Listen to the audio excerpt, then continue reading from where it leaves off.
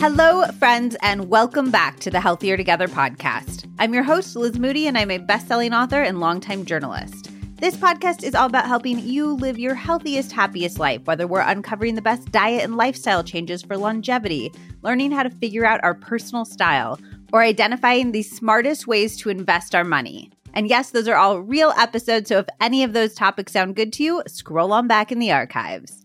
We are back today with another advice episode. Every single month, I am joined by very special guests, and we answer all of your questions. If you haven't listened to last month's career-themed advice episode yet with Jacqueline Johnson, it is so good. We give an exact script for getting a raise. We share thoughts on having a side hustle plus side hustle ideas, talk about salary sharing and setting work-life boundaries, and so much more.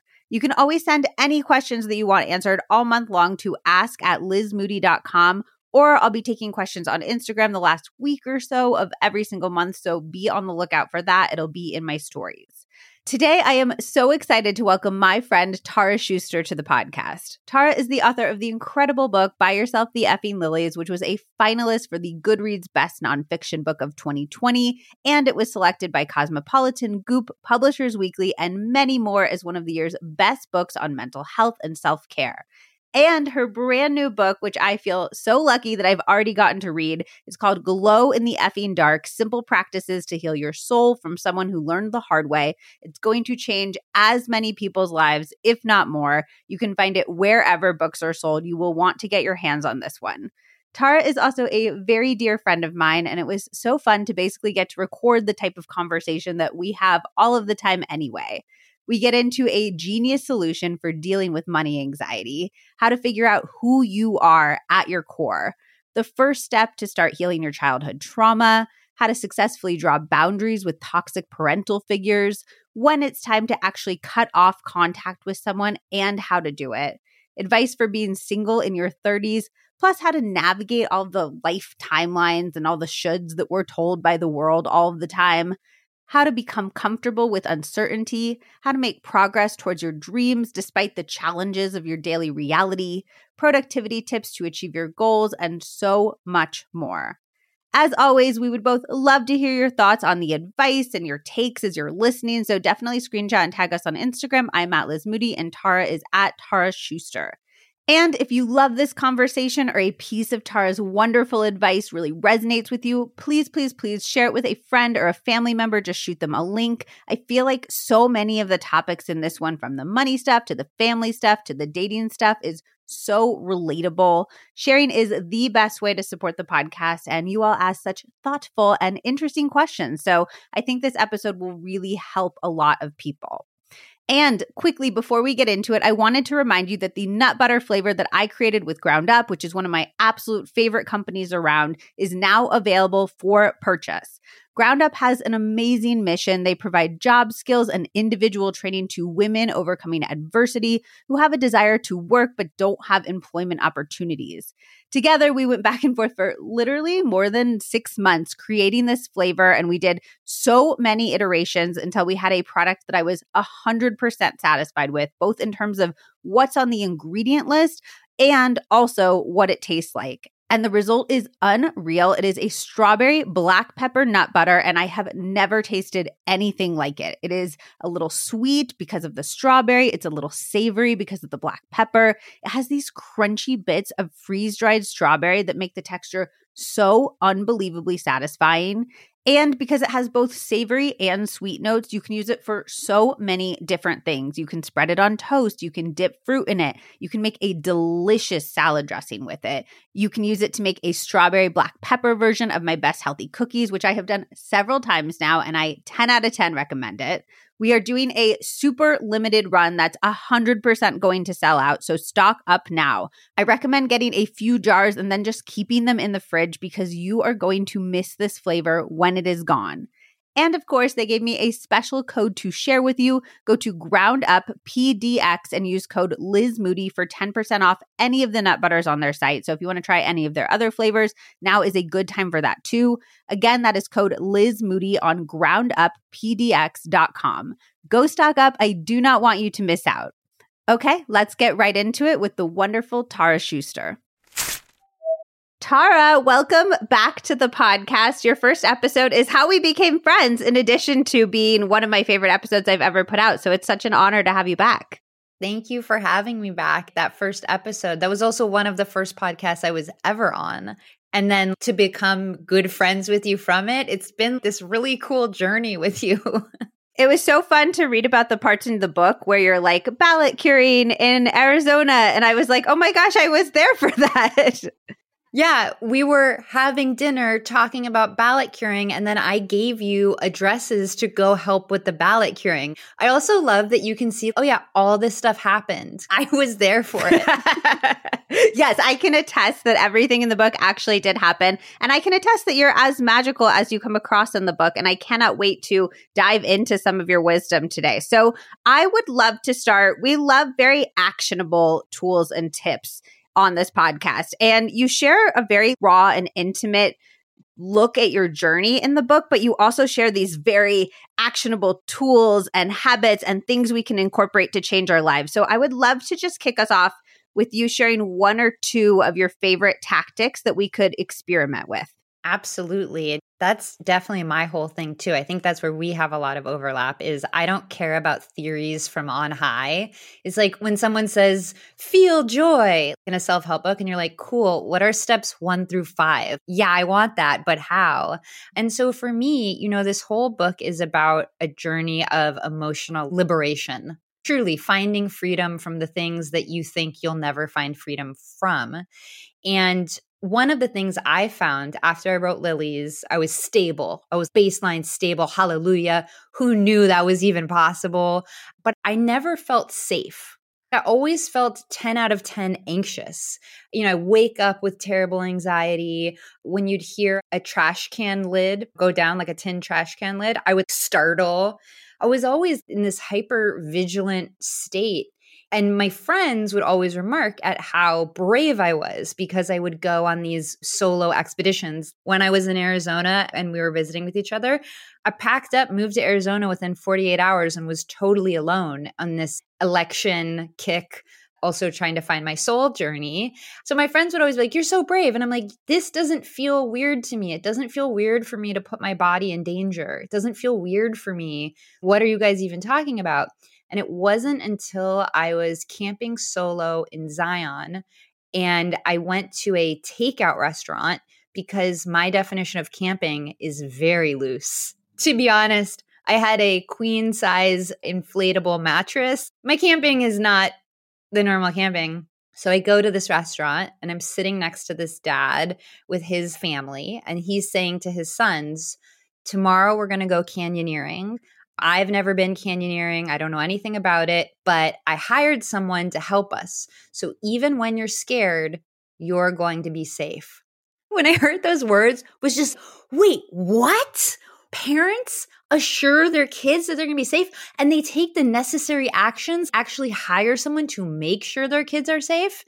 And it was one of those moments where my whole perspective changed, that how I was feeling actually didn't need to be. I didn't need to feel unsafe at all times. That wasn't a baseline human thing. And that in order to find safety, I'd have to find it for myself. Where I find a source of safety is in journaling. Because, I've written a lot about journaling in the past, but for me, my journaling practice has become so much deeper because I see it as a physical place that is only mine. Nobody gets to comment. Nobody gets to judge. I get to DM with my innermost self, hearing the things that I need to hear.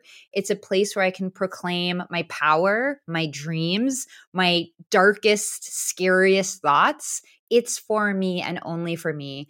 And I think we all, particularly today, need a sense of safety in a world that is so chaotic and unreliable. And we're not even talking about the systematic ways in which different people in this country are completely unsafe or in this world.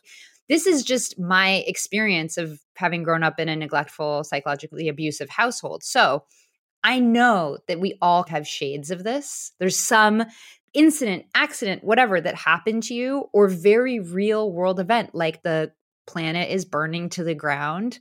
If you feel unsafe right now, there's a very good reason why you feel unsafe. And so journaling is just something where you can reclaim your agency and tell your own story.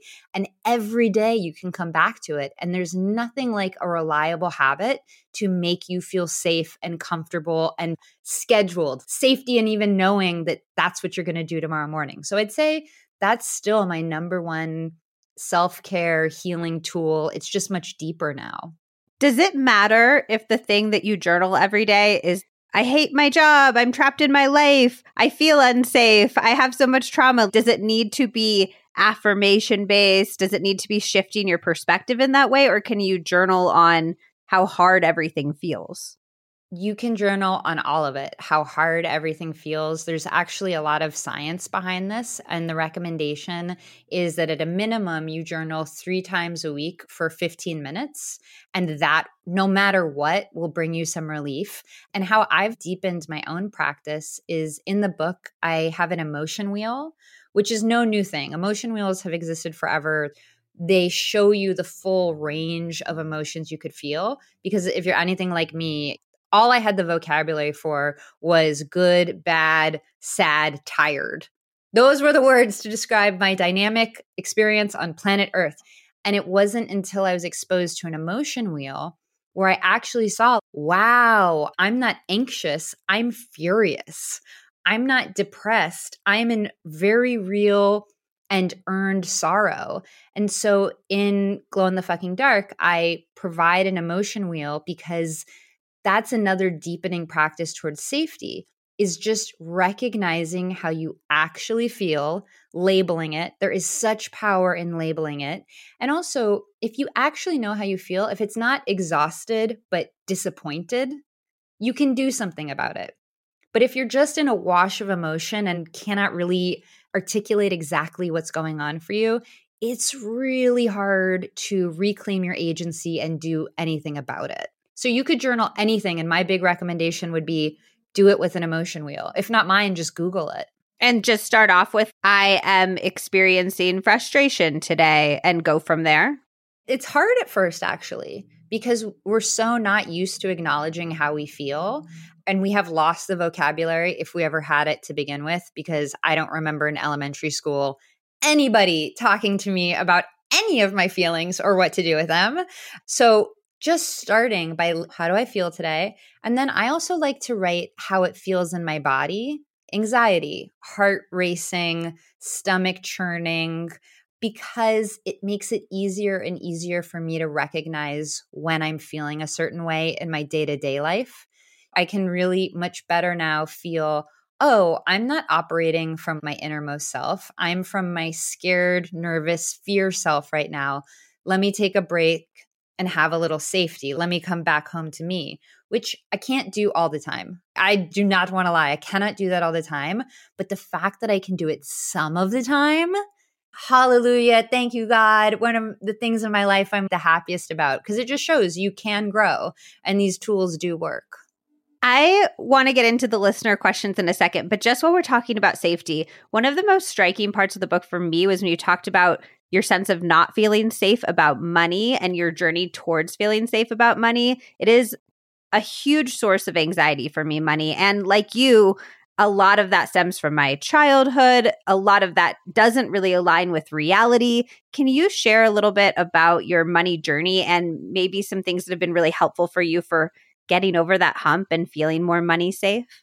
Absolutely. And thank you for asking this question, because this is one that I just want to shout from the rooftops, because I know from my own experience, we are all thinking about money all the friggin' time. And yet we don't know what to do with these feelings and thoughts, and nobody else is saying them out loud.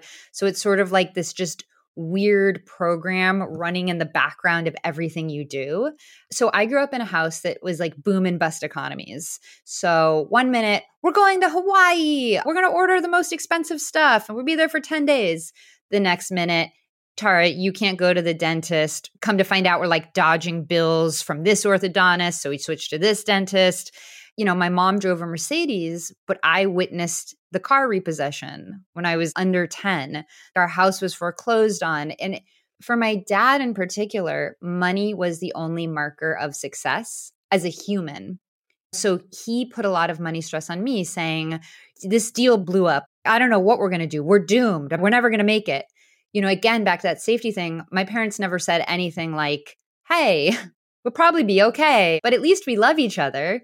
It was just doom, gloom. And so how I came out of my childhood was thinking that I was doomed financially and that I couldn't afford the basics in life, like toilet paper.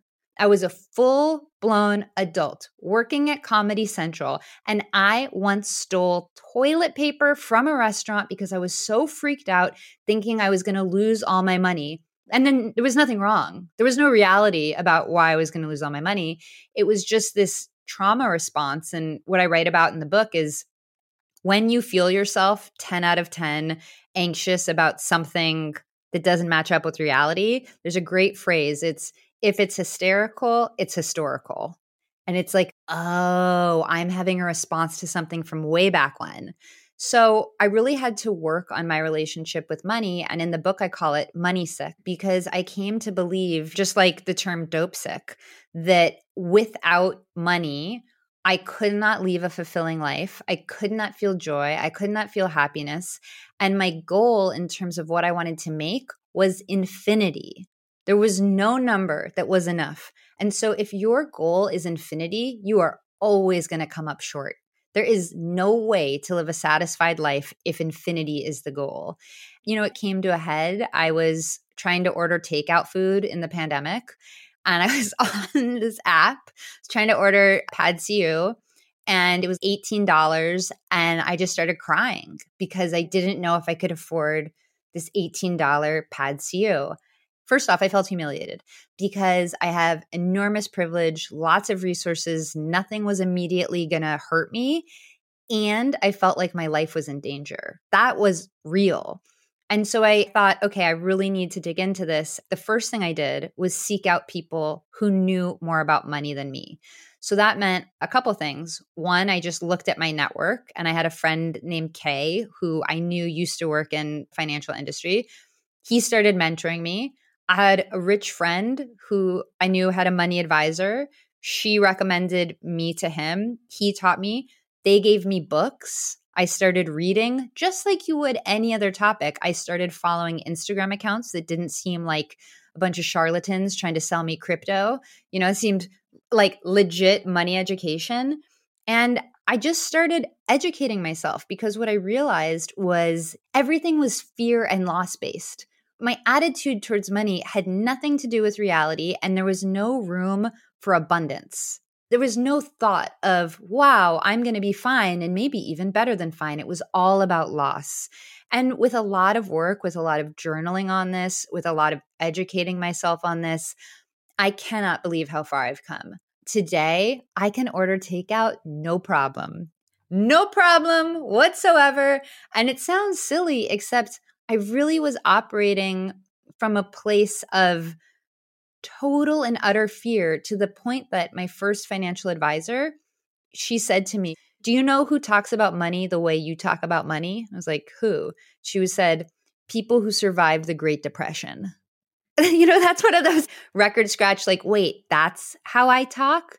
And so to go from that to I deserve the basics, I can afford the basics, I work really hard so that I'm not constantly struggling. And that's a miracle, first off, because I was just born to a set of circumstances that made that possible. Wow, hallelujah. For me to feel any kind of terror is not only not necessary, but ungrateful. So my number one tip would be educate yourself. There are great books, and I'm happy to share them. A Random Walk Down Wall Street is basic investing, understanding the stock market. There's just such good resources out there. Do you have favorite Instagram accounts that you follow? Yeah. So one Instagram account I really like is called So Money. She really just breaks it down for you and makes it bite-sized information, because part of the problem with the financial industry is they want to use big words. It's in their best interest if you don't understand. And if you think it's like mega complex and you need their help, you don't really. And another one I would say is Mrs. Dow Jones, I really like. But there's information out there. And the quicker you start learning, the quicker you can shed your fears. Yeah, absolutely. You have something in the book that's very similar to one of my life mottos, which is that action is the antidote to anxiety. It's something like just do something right now, whatever you can possibly do. That's the way to start pushing in the direction of feeling better. And yes, you're not going to solve climate change, but you're going to feel better for taking action. Totally. And you know how you're really not going to solve climate change? If you're absolutely anxious and have never flexed your muscle of agency. So it's this term called learned helplessness. When we see, oh, I can't help with that big problem, so I won't. Oh, and so I can't. It becomes this self-fulfilling prophecy. So in whatever little ways we can flex our power, exactly what you're saying with anxiety, we build our muscles to really claim our power because we're each so much more powerful than we think, which is not something I want printed on a mug and put on a poster in my room. I mean it. You hold so much power. We're just constantly told that we don't have a voice. The system's too big. You can't do anything. And then you feel so overwhelmed that you don't. And so we really need to, as a whole, come out from under that. I absolutely love that. I agree wholeheartedly and completely. Money was such a source of anxiety for me for a long time. I'm always talking about building good, healthy habits, but I didn't have any when it came to financial wellness. Once I started getting educated about my money, I began to feel empowered about it. And pretty soon I was like, how did I let this cause me so much anxiety for so long? If you are struggling, just like I was, you need to check out YNAB. YNAB is an app that teaches a set of simple money habits to help you spend, save, and give without guilt or second guessing. It's one of the apps that experts I talk to recommend over and over because it's grounded in techniques that you won't see anywhere else that actually work. You start off by learning 4 simple core habits that are actually genius and have completely changed the way that I think about money. And then it guides you through saving so you are never caught off guard by a surprise expense again, so you feel safe and secure with money. But maybe more importantly, it also helps you fit the things that you love into your spending plan so that you know you have the money for that bachelorette party or that weekend getaway that you've been dreaming of. Also, and I love this, you can add up to 6 users to one account. So if you manage money as roommates or with your partner, it has got you covered. It has incredibly high ratings on all platforms and has become a huge cult hit because it's helped millions of people actually build the financial life of their dreams, even people who truly thought it was impossible. Check out YNAB and learn the habits with a 1-month free trial, no credit card required at www.ynab.com/Liz Moody. You'll get a month completely free and be able to see for yourself what a big difference it makes. I promise you're going to get back way more than you spend. That's www.ynab.com/Liz Moody. When Zach and I started Healthy Convo Co., we needed to find the easiest way to get conversation cards from our warehouse onto our website and into your hands. I thought it was going to be the hardest part of starting a business, but it wound up being one of the easiest because we just use Shopify. Shopify is the global commerce platform that helps you sell at every stage of your business. From the launch your online shop stage to the first real-life store stage, all the way to the did we just hit 1 million orders stage, Shopify is there to help you grow. Whether you're selling gorgeous ceramics to sip morning tea from or beautiful journals to write prompts from the We're All In This Together deck in, Shopify helps you sell everywhere. From their all-in-one e-commerce platform to their in-person POS system, wherever and whatever you're selling, Shopify's got you covered. It helps you turn browsers into buyers with the internet's best converting checkout, up to 36% better compared to other leading commerce platforms. And sell more with less effort thanks to Shopify Magic, your AI-powered all-star. I know as a consumer, I'm way more likely to buy when a website has Shopify. It has all of my information saved, so checkout becomes a one-click situation, even on small business sites, which makes me so happy because I love shopping small. But it's not just small. Shopify powers 10% of all e-commerce in the US. And Shopify is the global force behind Allbirds, Rothy's, and Brooklinen, and millions of other entrepreneurs of every size across 175 countries. Plus, Shopify's extensive help resources are there to support your success every step of the way, because businesses that grow, grow with Shopify. Sign up for a $1 per month trial period at shopify.com/LizM, all lowercase. Go to shopify.com/LizM now to grow your business, no matter what stage you're in. Shopify.com/LizM. Okay, I want to get into some of the listener questions because people had such good questions. And I know everybody wants your advice because you're just that cool, wise big sister that we all wish we had, you know? Okay, I'm 27 years old and I have no idea who I am. I don't really know what I like to do or who I like to hang out with. I feel like I've been living by other people's desires and needs for so long that I have completely lost sight of my own. How do I start to figure out who I am? I think this is probably the most common question that I hear. So first off, you're so not alone. And it doesn't even matter age. I've had people in their 70s ask me this question. So also good on you for being so young and tackling this now. The major thing is to pay attention to your life. For a long time, my life was happening to me. I felt like I was not the narrator. I felt like I was just a witness to my life. And I hate to say it, but journaling is a really powerful way to start narrating and to start noticing how you actually feel. And once you start noticing how you actually feel, you start to notice what you actually like and what you actually don't like. And those elements get you towards essential self. And in my new book, Glow, the biggest motif of it is we are all made of stardust. And again, I don't mean that in a cheesy, written in like big script letters in a yoga studio. I mean, literally the carbon in your muscles, the iron in your blood comes from stars. So when I feel like I don't know who I am and I don't know what I'm doing, I remember, oh, actually, scientifically, factually, essential me is stardust. And that always brings me back because I don't need to believe some story about I'm good enough. Like sometimes it's impossible for me to believe that. But this like scientific fact that that's in essential me, that really helps. So I would say finding something like that that kind of reminds you of, oh, you do have an essential self and it's pretty cool. And really noting how you feel, what you like, what you don't like. That's the key to finding essential self and to realizing even how you want to live your life. And it happens step by step. You can't start journaling today and next week you find it. No. But over time, it definitely worked for me. The thing I like about that as a technique is that I feel like one of the problems here, right, is that we spend so much time listening to the voices of other people, whether they're in the form of social media or what magazines are telling us or the subliminal messages of movies and TV shows or what our friends, our family, people in our actual lives are saying. And what journaling is forcing you to do essentially is to add your own narrative to the mix. So you're not just living by other people's narratives. At a bare minimum, you're inserting your own narrative as well. And then I think the hope is over time, that narrative starts to grow and grow, become more confident, and starts to eclipse maybe the other people's narratives.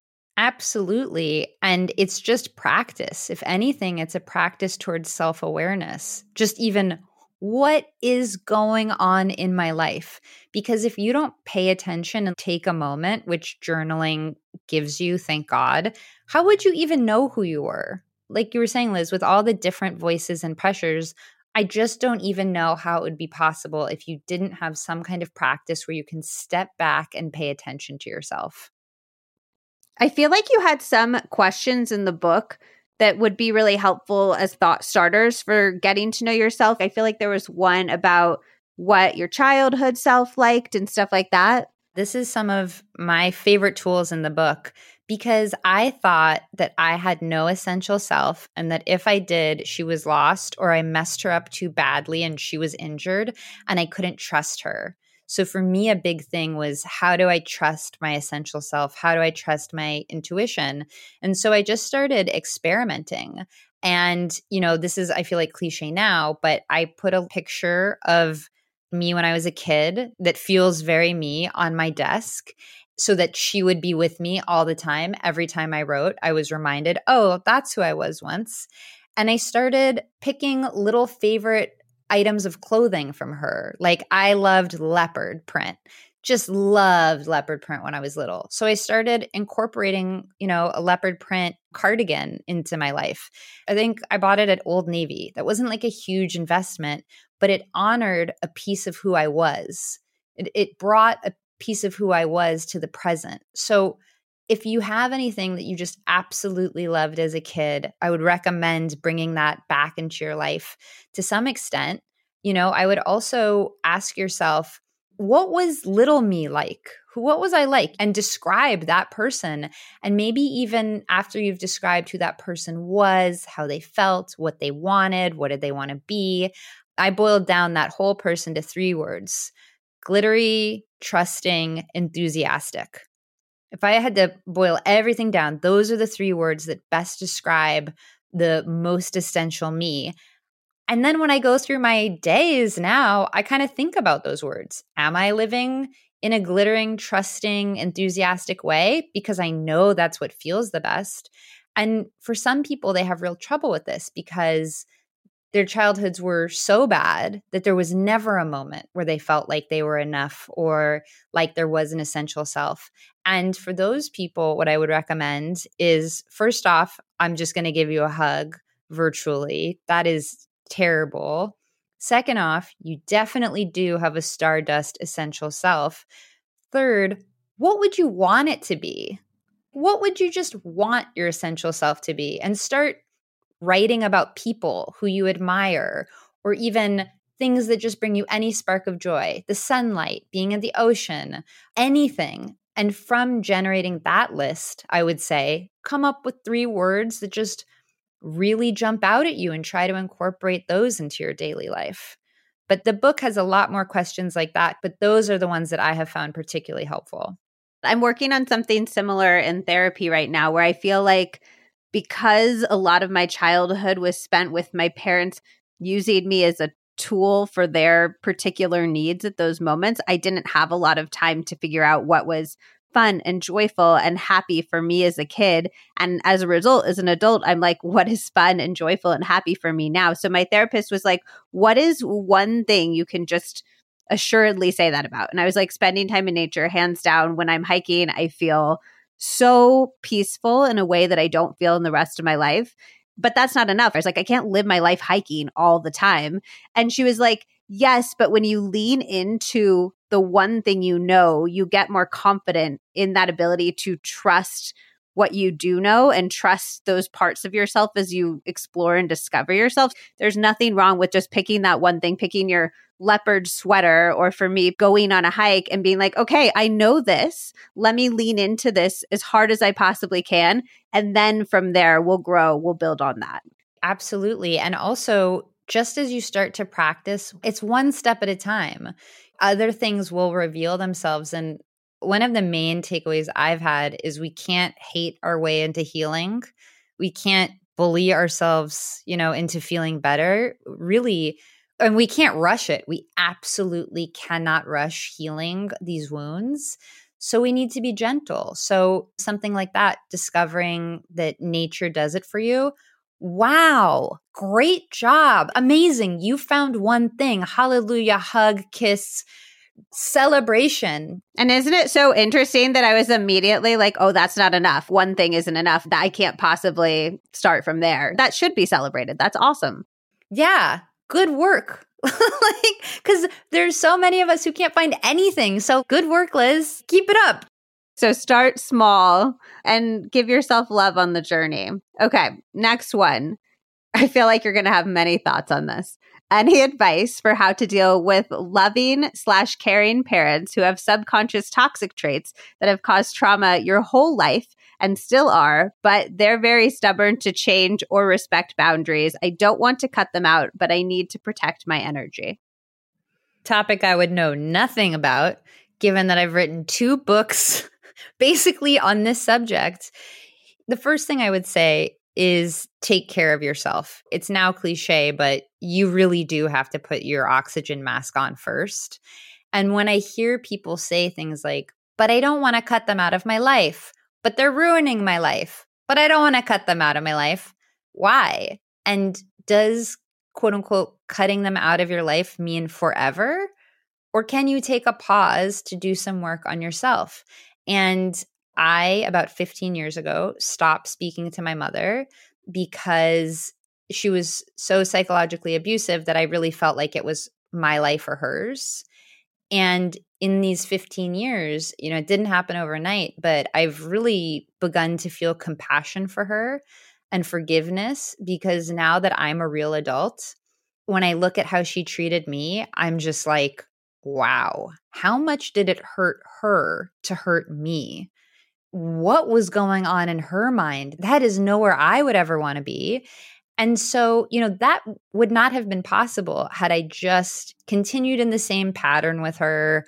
For sure, that is how I felt with my mom. And with my dad, I actually stopped speaking to him at the beginning of COVID because I was just done taking care of his emotions and knew that I needed space. And again, I didn't say to him, this is forever. It just, I love you. And right now I need space because this is grinding down our relationship. It is not useful. So I didn't speak to him. 2 years later, he got COVID. And for me, I was just, obviously, I'm back in the game. I'm here for you. Let me help. And what I found out was that in those 2 years, he had started going to therapy to answer the question, why is my daughter not speaking to me? And he was almost a completely different person, to the point where we call this version of my dad, Dad 2. And Dad 2 does wild things like thank me if I help him, or tell me he's proud of me, or will let me have an emotion. And that would have never have happened if I hadn't drawn a boundary. And I'm not saying people will change just because you made a boundary. In fact, I think that's pretty rare. But if you don't make a line in the sand boundary, why would anyone treat you any differently than they do? What reason would they have to change? And so you can kind of flip this. It's a kindness that you do to others to draw a boundary, because the only way they're going to grow or change is if there is some consequence for their behavior. So I really encourage people not to see this as black and white, not to see this as, well, if I don't talk to my mom for these 3 months, then I'm never talking to her again. That's such a big deal.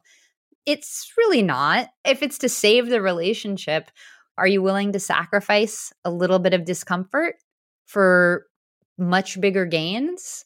It's a lot better and a lot less scary on the other side.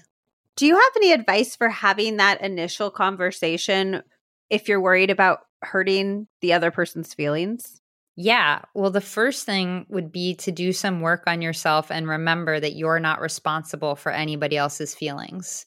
You're not responsible for how your parents take your words. You're not responsible for their reactions.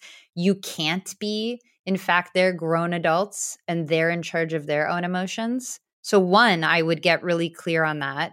And 2, I think it's a kind and honest conversation. What I said to my dad is, I love you so much. And the way our relationship is going is just grinding down the love. And it stresses me out when I see your name pop up on my screen. And I don't want it to be this way.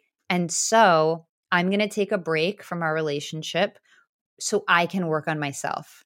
It all came from a place of love. I wasn't like, screw you, Dad, I'm never talking to you again. I explained to him, I love you. And in order for me to show up in this relationship, this is the work I have to do.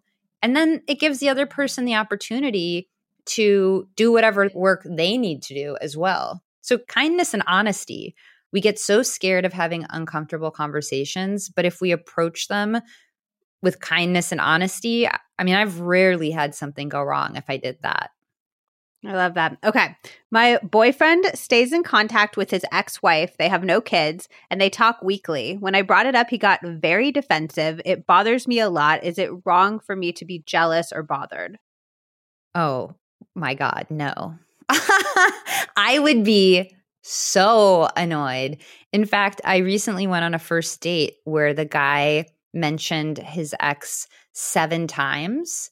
And that was just when I started counting. 7 times for when I started counting. And then he mentioned that he had joint custody of their dogs. And I was like, well, peace out. You're still in a relationship. That is a full-blown, you're in something with this person. And the stakes were low because it was a first date. But it's actually not normal to be in constant contact with an ex, particularly if the person you're dating is uncomfortable with it. So what I might say to the boyfriend would be something like, hey, can you help me out here? When you talk to your ex, it makes me tell myself a story of you're still interested in her, you want to get back together with her, whatever it is, and just say, can you help me out with that? Can you let me know what's going on for you? Or how does that land for you? Because maybe, first off, when you frame things as, can you help me? People generally want to help you. You know, it's not an attack. There's nothing for him to get defensive about. You're just said, can you help me?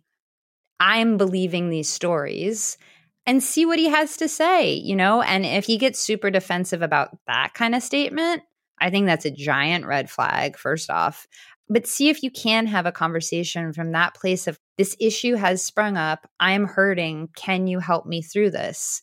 And see what happens. What are your thoughts on staying in touch with exes generally? Not great. This is the major red flag for anyone dating me, is that I don't have good relationships with basically any of my exes. 2, yes. The rest, no.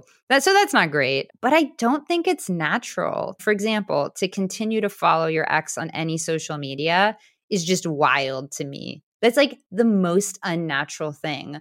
Nowhere in the human psyche have we been prepared for, now look at your ex every day leading such a happy life. Like, no one had to do that before 10 years ago. So first off, I'm like, unfollow, unfollow, unfollow. I think occasional contact is fine, but it is weird because what's going on? And the person you're with, I don't care who they are, is not going to appreciate it. So do you want to live in the past with your ex, or do you want to live in the future with this new person you're dating? So I'm not a fan of keeping in touch with the exes. I agree, although I don't know, there's part of me that also finds it a green flag that somebody would be able to maintain a relationship, not like a deep, intimate, personal, like if you're calling your ex to talk about your problems instead of talking about them with me, I think that's a huge problem. But something feels emotionally evolved about being able to maintain that relationship in a healthy way. It feels mature in a way. Well, I agree in theory. I agree that would be. But I've just so rarely seen that be the case. Mostly when this question comes up, one person really, really doesn't like it. The other person is defensive and for some reason wants to hang on to something that is hurting their current partner.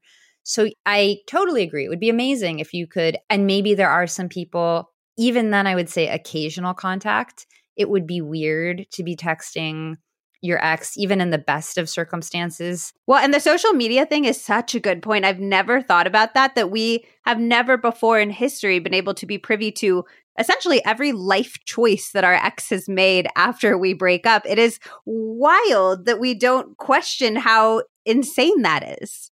It's so weird. The very first step after a breakup is unfollow, unfollow, unfollow. Because we are not set up psychologically as humans to have somebody that we love, that we were intimate with, just brought into our faces like 24 hours a day on a scroll. When people are like, oh, but that's so dramatic. I'm like, really?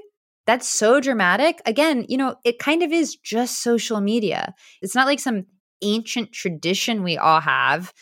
We don't need to treat it quite so seriously. Yeah, absolutely. And I think the bottom line, which is what you said, if you're deprioritizing your current relationship in favor of a past relationship, that is where it is just inherently problematic. Like this person, this listener is basically saying, it bothers me.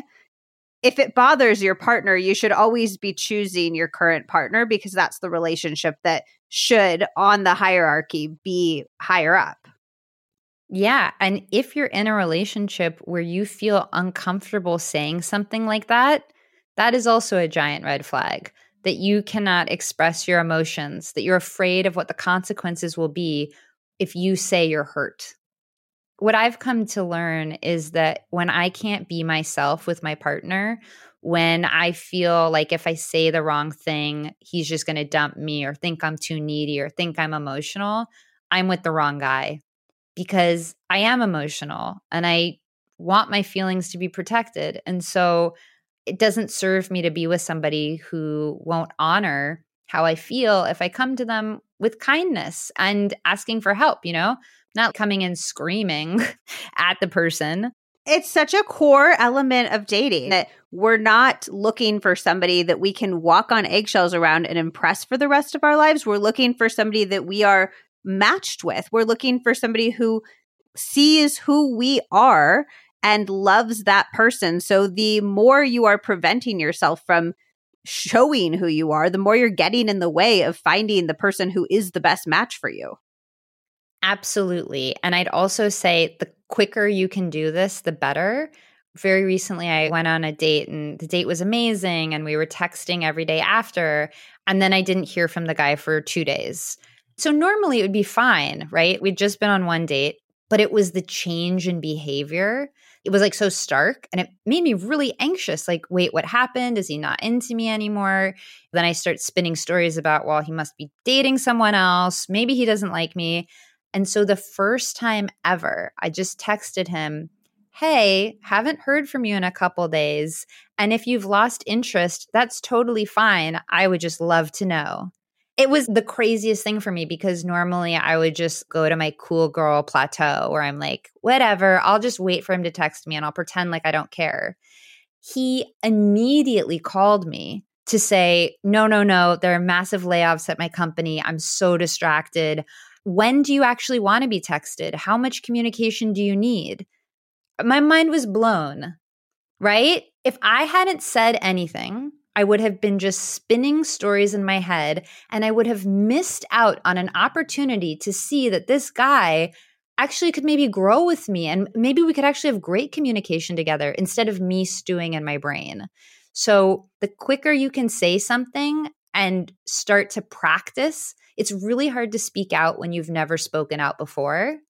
So as quickly as you can to start practicing saying how you feel and seeing that like it's not the end of the world. And if it is the end of a relationship, that's not a relationship you want to be in. Yeah. If they can't deal with your feelings after one date, they're probably not going to be able to deal with your feelings after 10 years. Exactly. Okay. Another dating one. I am 38 and I'm terrified that I will never meet the love of my life. I do all of the right things and I work on self-love, but I also want a life partner and I am sick of people telling me that I should be able to love myself into not wanting that. Any advice? First off, no one knows anything and stop listening to other people. They don't know. They're lying. They just said some stuff because they thought it would sound good to you. No thanks. Except for this podcast. Well, this podcast is not a friend.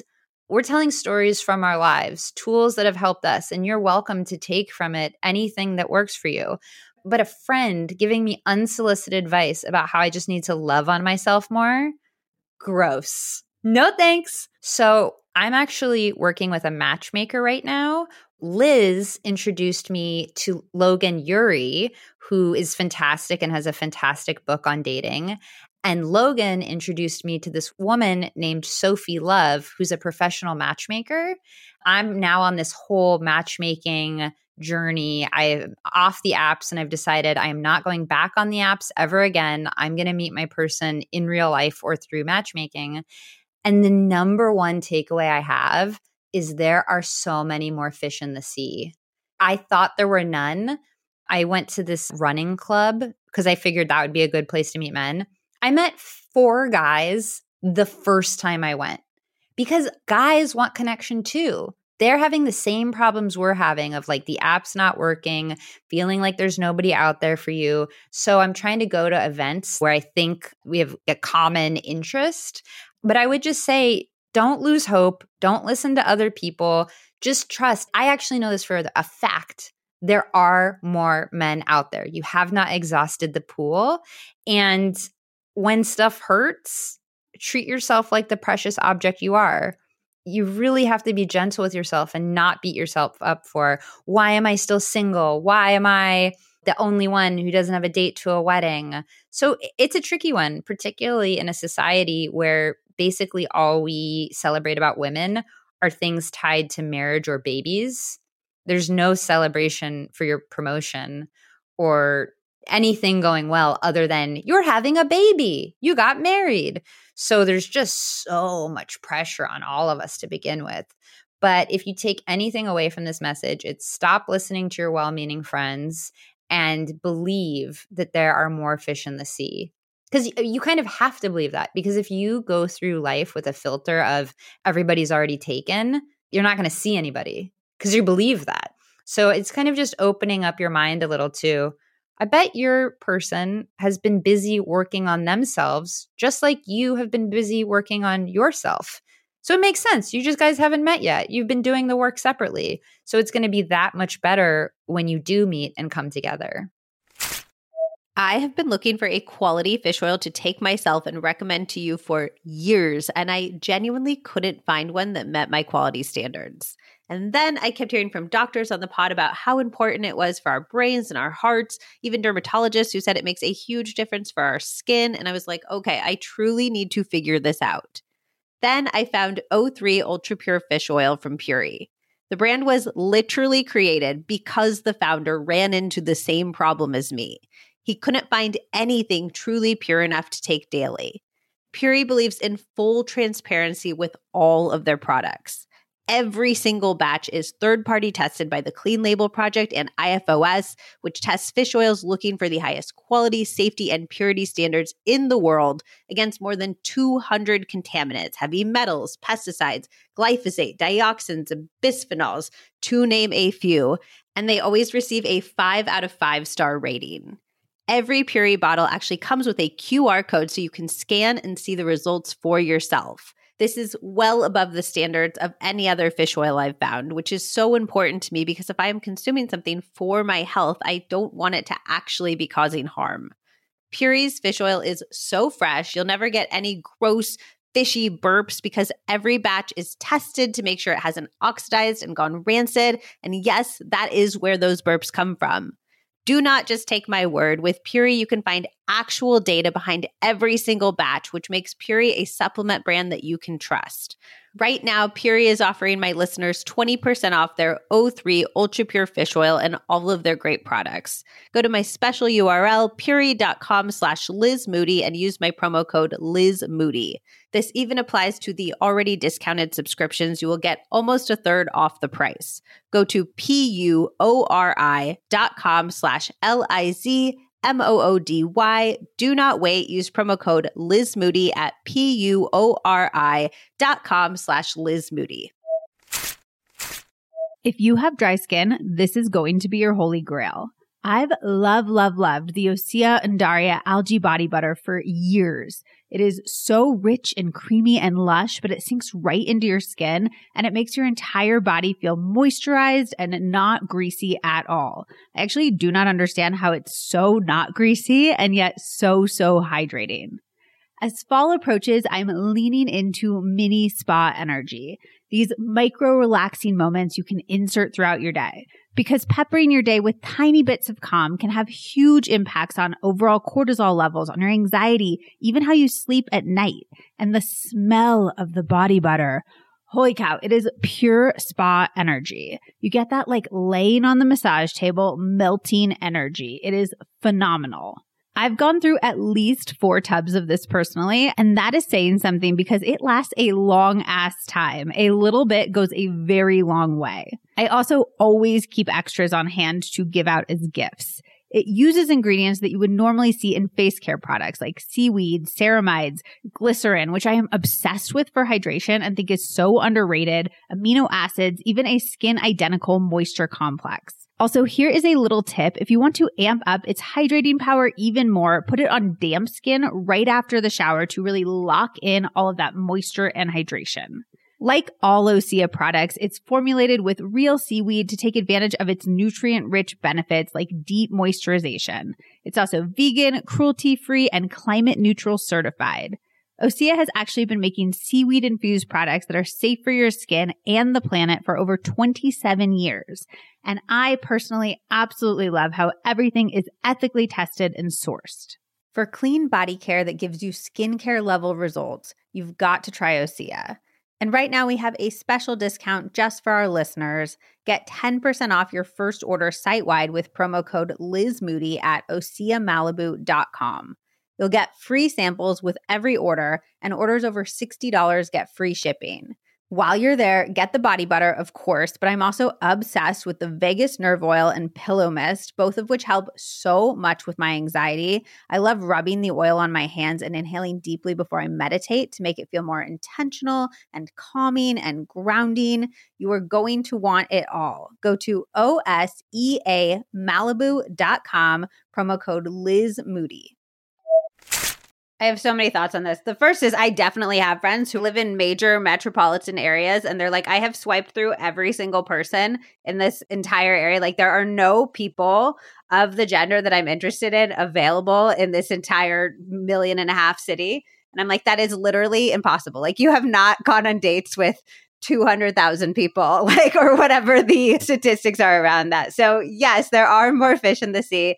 Second, I think there are huge advantages to meeting your life partner later in your life because of what you just said. Because Zach and I, we met so young. We were 21 years old and we were able to grow and evolve and learn together. But I think that's the exception, not the rule. And I am often jealous of people who get to fully form themselves, who know what they want, what they like, what they want their lives to look like, how to fight well, how to love well, all of these things that we've been muddling through together as we've grown up. These people know these things about themselves, and then they get the privilege of meeting other people who also know these things about themselves. And I think that is a beautiful thing and often makes for healthier, happier relationships. So in some ways, I think it's a gift to be able to meet your partner later. But then that brings me to my last point and my question, which is, do you think that we need to make peace with the idea that we can live a happy life without a partner because this is something that's outside of our control? Or do you think we need to always have the belief that we will meet a partner? Which is the better strategy?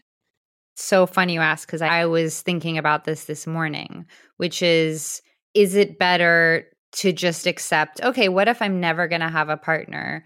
I need to make my life as full as possible. Like, let's just say that's true. Then what would my life look like and what would I do? And I think it's kind of an impossible question because as humans, we're social beings. We want connection. We want love. So something I try to do is just not focus so much on romantic love, but focus on the love of my friends, the love of my family, the love I have for myself, in order to cultivate it and just have more love around me recently. And what that looks like is going to people's events that I usually am like, oh God, no. There was a book signing this weekend of a friend of mine, and it was an hour away across town. And part of me was like, oh, I really don't want to go. I don't want to get put on clothes. No. Part of me was like, I love her. Let me go. Let me go. I love her. So I'm just going to show up for her. And sure enough, I go. It's beautiful. I meet somebody that I've wanted to meet for years. There's this really cool podcaster was there. The only way I would have met her was by following my relationship, who I love. And so I don't think there's a good answer to, is it okay just to be alone and to be happy with being alone because of the biology here and because of evolution? You know what I mean? Like, I don't think there's a totally satisfying answer. I think it's somewhere between the two of those. But where I've noticed where I've been able to relax the most is when I call in all the love I do have and follow the activities that lead to love, supporting people, showing up for them, trying to go on hikes with them, trying to keep up my relationships. That's where I find more and more love in my own life. Okay. I love that. It's a yes and type of approach to the question. Absolutely. And make your life as amazing as it possibly could be in current conditions. You don't have to have a romantic partner to go to the movies, have dinner, go on a trip. We really have to deprogram ourselves of those thoughts that we need somebody in order to do these public things that we want to do. I love going out to dinner by myself. It is one of my favorite activities. It was probably my favorite part of traveling by myself is it got really solidified into me. Going out to dinner with a good book. The good book is critical because then you're not just like sitting there staring around. You can take a moment, take in the atmosphere, but the book is your date. And I absolutely love it. I get to do it on work trips now too. And it feels delicious. It feels like the most beautiful self-care, savory moment with yourself that exists. I love it. Yes. Yes. And if you are single, it is a great conversation starter for somebody else to come up to you. Oh, hey, what are you reading? I usually bring a journal. What are you writing about? I have gotten so many dates off of that. Yeah, and such a good reason to not be on your phone too, like to actually have something that you're engaging with that somebody else can comment with versus being like, hey, I see you're scrolling Instagram. How's that going for you, you know? And then second, I do think that there is something huge to be said for not waiting for anything for any part of your life. Like I find myself doing that too, where I'm like, oh, when I make this much money, my life will look like this. When I live in this place, my life will look like this. When my book comes out, my life will look like this. And it's like, why can't I give myself permission to build the life that I want to live right now? I'll find it, especially with nomad life. I'll be like, in our next nomad destination, I'll take on this habit and I'll be healthy in this way. Or when I finish this draft of my book, I'll finally have the free time to take care of myself. And it's like, well, I have 5 minutes to meditate. I have time to chop up some broccoli and put it in my quesadilla. I have the ability in so many ways to be doing the things that I keep putting off, that I keep saying, when this happens, I can have this. And I think we all are so guilty of that in so many parts of our life. And the time is now. You don't need to wait for a future time, which in that future time, you'll probably just find another reason to not do the thing. Not to get too philosophical, but we don't know anything about the future. We're not time travelers. We're not fortune tellers. And if the past 3 years have told us anything, it's that change is actually the status quo. Change is the thing we're always going to be up against. And so how do you even know when you get there, then this? I would say, look at the data. Life is changing all the time. So if there's something you really want to do, what's the harm in doing it now?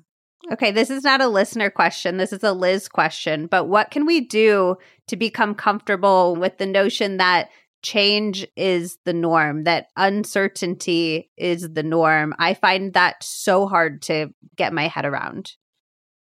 It's definitely difficult and has taken me a lot of time to get to, and I fall off of it constantly. But one thing is that I have built enough internal safety, enough room within me to know that I can handle lots of reactions, lots of emotions, and to look at the data that I always have recovered. I always have adapted to a situation. So why wouldn't I be able to in the future? And the one other thing I'd add is, what if the future is awesome and great? Things can change for good. They can change for bad. They have throughout all of history. And that just is, so I just try to open the aperture of global warming is happening. It's truly a disaster. And there are people working really hard to make electric cars and solar power, and it could all change on a dime.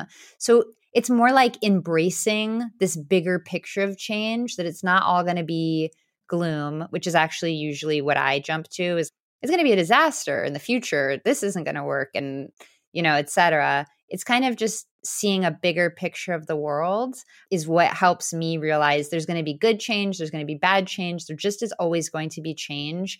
And there's no such thing as real stability in that way. There's never going to be a day where the world just calms down and you can have a minute. It doesn't exist. Oh, but I want that so much. I know. We all want it. Things would be so much easier. So it's a practice. It's a practice, and it's definitely a journey.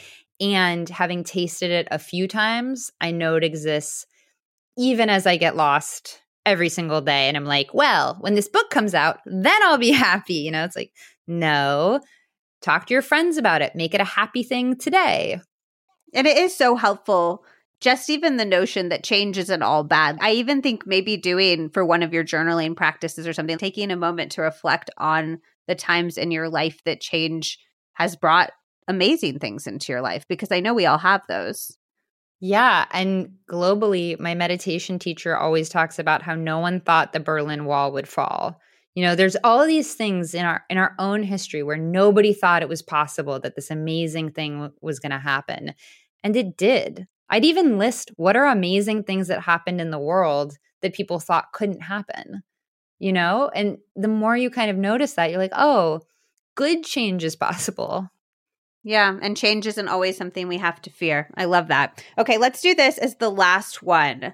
I want to write a book, but I am not sure where to start. I have a full-time job and I'm always exhausted at the end of the day, but I can't just quit. How do I make progress towards my dreams while living in reality? Absolutely. This is a great question. And one that I can answer with my own story, which is I had a full time job at Comedy Central that was very high stress, which is ridiculous because, we weren't curing cancer, it was comedy. So, how it was so important and stressful, looking back, I'm like, well, that's a mystery. But the hours were extremely demanding. I'd have to be out all night. And I too noticed that when I would come home at night, I couldn't write at all. And I really wanted to write a book. So every morning before work, I set an alarm, like a timer for an hour on my phone. And when I was in that hour, I was not allowed to tweet, online shop, be distracted. No, it was just me and my computer writing. And, it seems like what's just an hour? Well, over the course of 3 years, it was a book. We think we can't do these big things, but break it down into something much smaller. Can you start with 20 minutes in the morning? Just start there. And as you build your pride in achieving that goal, you see you can go further and further. And then I would say, do you really want to write a book? Because if you really do, then you're going to sit down and write the book. And some weekends, you're not going to go out. And some vacations, you're just going to dedicate to writing the book. But it's on you, if that's what you really want, to do it because you can. It's not like I have not been hit by inspiration maybe ever. There's never a moment where I'm like, wow, I just tapped into something and this just flows. It's like I set my ass down, I set a timer. It's just a habit. When I'm done, I leave it. The end. So I think getting way more realistic about this is like any other tool. This is like any other craft you would learn. You just have to practice. And if you really want to do it, there's no other way. Do it. Start writing. Write today. Write today. Write in the morning. Write when your brain isn't exhausted and you haven't given all of yourself to your job. It's such an interesting notion to match the things that you actually prioritize in your life as much as possible with the times that your brain is functioning the best. Like, I think sometimes we give all of ourselves to things that we actually don't care about on a deep level as much. And then when it comes to the things that do matter to us, our family, our kids, our partner, our dreams, those get that like little sliver of wiped out, burnt out time just before bed. And even the idea of flipping that switch, flipping that script, I think is incredibly powerful. Yeah. And guarding that time. Yeah, guarding that time. Do you still stick to a timed writing schedule versus like word count or something like that? And do you do it every single day? Well, unfortunately for me, I was very behind in my book deadline. So it was more like multiple alarms every single day for 4 months. The end was a real crunch time, and I do not suggest it. But yes, in the mornings, right now it's slightly different. And this is my own failing. I wish I was writing more than I am right now. And I have to forgive myself because I'm like, there's too much to do to promote this book right now. But if I'm not being creative, I'm going to be completely depleted. So the first hour I'm awake is blocked off in my calendar. The first half is a half hour of meditation. The second half is a half hour of free writing, journaling, something creative. I always have to write something, but it's not the longer durations that I was doing to get the book done. I will say every single successful writer I know, though, has something like that where it is a duration or a word count. I tend to do word count. I don't know why, but they have something that if they don't hit that thing every day, they don't get up from the desk until they've hit that. Because like you said, I think a lot of people who are practicing creatives have this notion that creativity is something that just strikes you. And in fact, sitting down and doing the writing is the thing that creates the creativity. And you need to force yourself to just be sitting there to create what you want to create. And then the creativity will come. And when people sit around and they're waiting for that spark of creativity, they're not going to produce anything. This is very, very good news because it turns out none of us have to have like some direct connection with the divine universe and art with a capital A. We just need to work. And since we all know we're capable of work, it's just totally possible.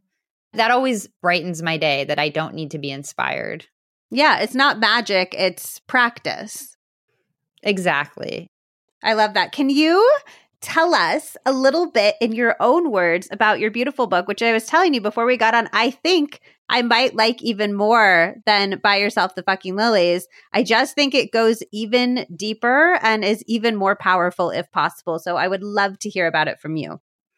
Oh, thank you, Liz. Where Lily's left off is I had created all of these rituals to bring myself to stability after a mess wreck disaster of a childhood. And stability was something I did not think was possible for me. So it was already like, hallelujah, huge life win.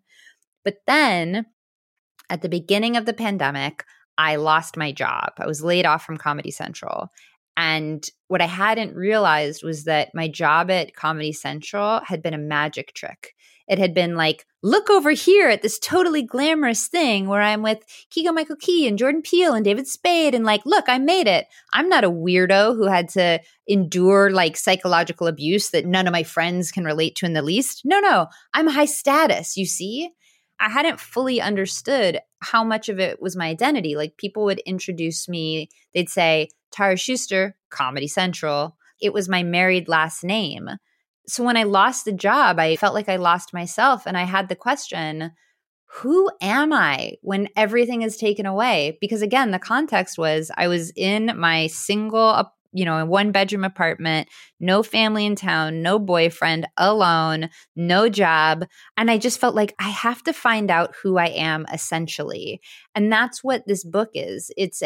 For me, I quickly, as we're talking about with Liz, I quickly moved to Arizona because I was looking for meaning. I didn't pause and say, oh, well, maybe I should think about this. I was like, I'm getting in my car. I'm looking for a bigger meaning. I'm going to help in the 2020 election. But that was just another way of running. And it wasn't until I had a particularly dangerous dissociative episode while driving to Arizona that I realized that what I needed to do was pull over, just stop. Stop achieving, stop trying so hard, stop trying to be somebody statusy who I thought other people would value, and really get to know what was inside me. And that's what this book is. It's about finding emotional freedom from everything that's happened to you, protection for everything that will happen to you, so that you can reclaim your agency to grab your life. Because as much as people say, like, well, you only get one life, you better live it. How many of us believe that? How many of us actually do that in our daily lives? Live like we actually know we're not here forever. And so I hope this book is a friend, a guide, and a rallying cry for your life matters a lot. And it matters to the rest of us even more because we need you. Like, I don't know if you've read the news recently, but we need all hands on deck right now. And so if you want to be a part of the healing of this world, if you want to be a part of the change, start with the one person you can influence, which is you. That's the book. That brought tears to my eyes. It's so beautiful.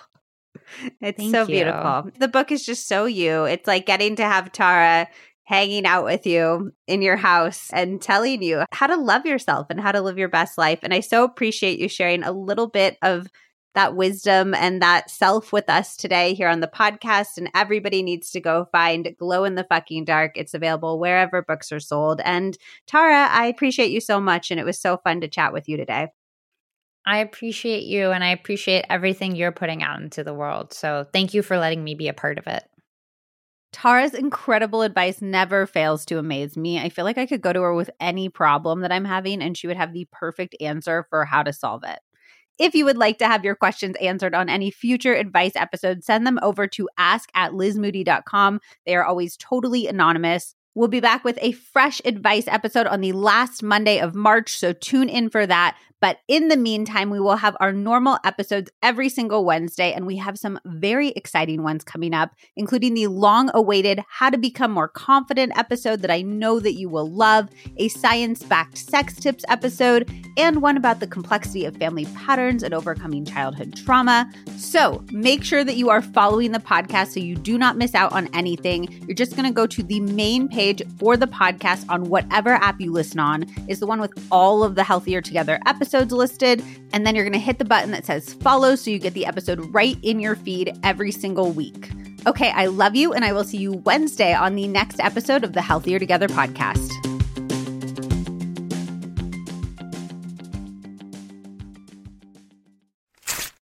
I have a product that is going to change your life. I've recommended this to so many people and they're all floored. It's basically a perfect dupe for the viral Laneige lip mask, but a million times better and with ingredients that are clinically proven to help dry lips and actually good for you, which is important because you're essentially eating anything that goes on your lips. It is the Osmia Lip Repair Overnight Mask, and it feels like heaven. And you're going to want one for yourself and also to stock up and give them as gifts because they are the best present. They help my dry lips when nothing else works, and I will never be without mine now.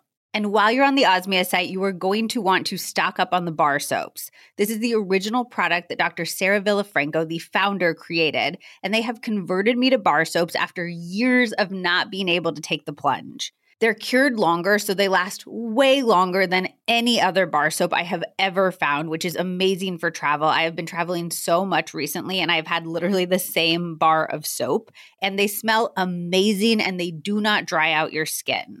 Go with the scent that speaks to your soul, but coffee mint is my personal favorite. Finally, if you remember Sarah's pod episode, she has a whole line of products that help with skin conditions like perioral dermatitis, which is when you get red and broken out around your mouth, eczema, and acne, even when nothing else works. She's famous for this. So start with the Black Clay facial soap and the Purely Simple face cream if you are like, oh yes, that is me.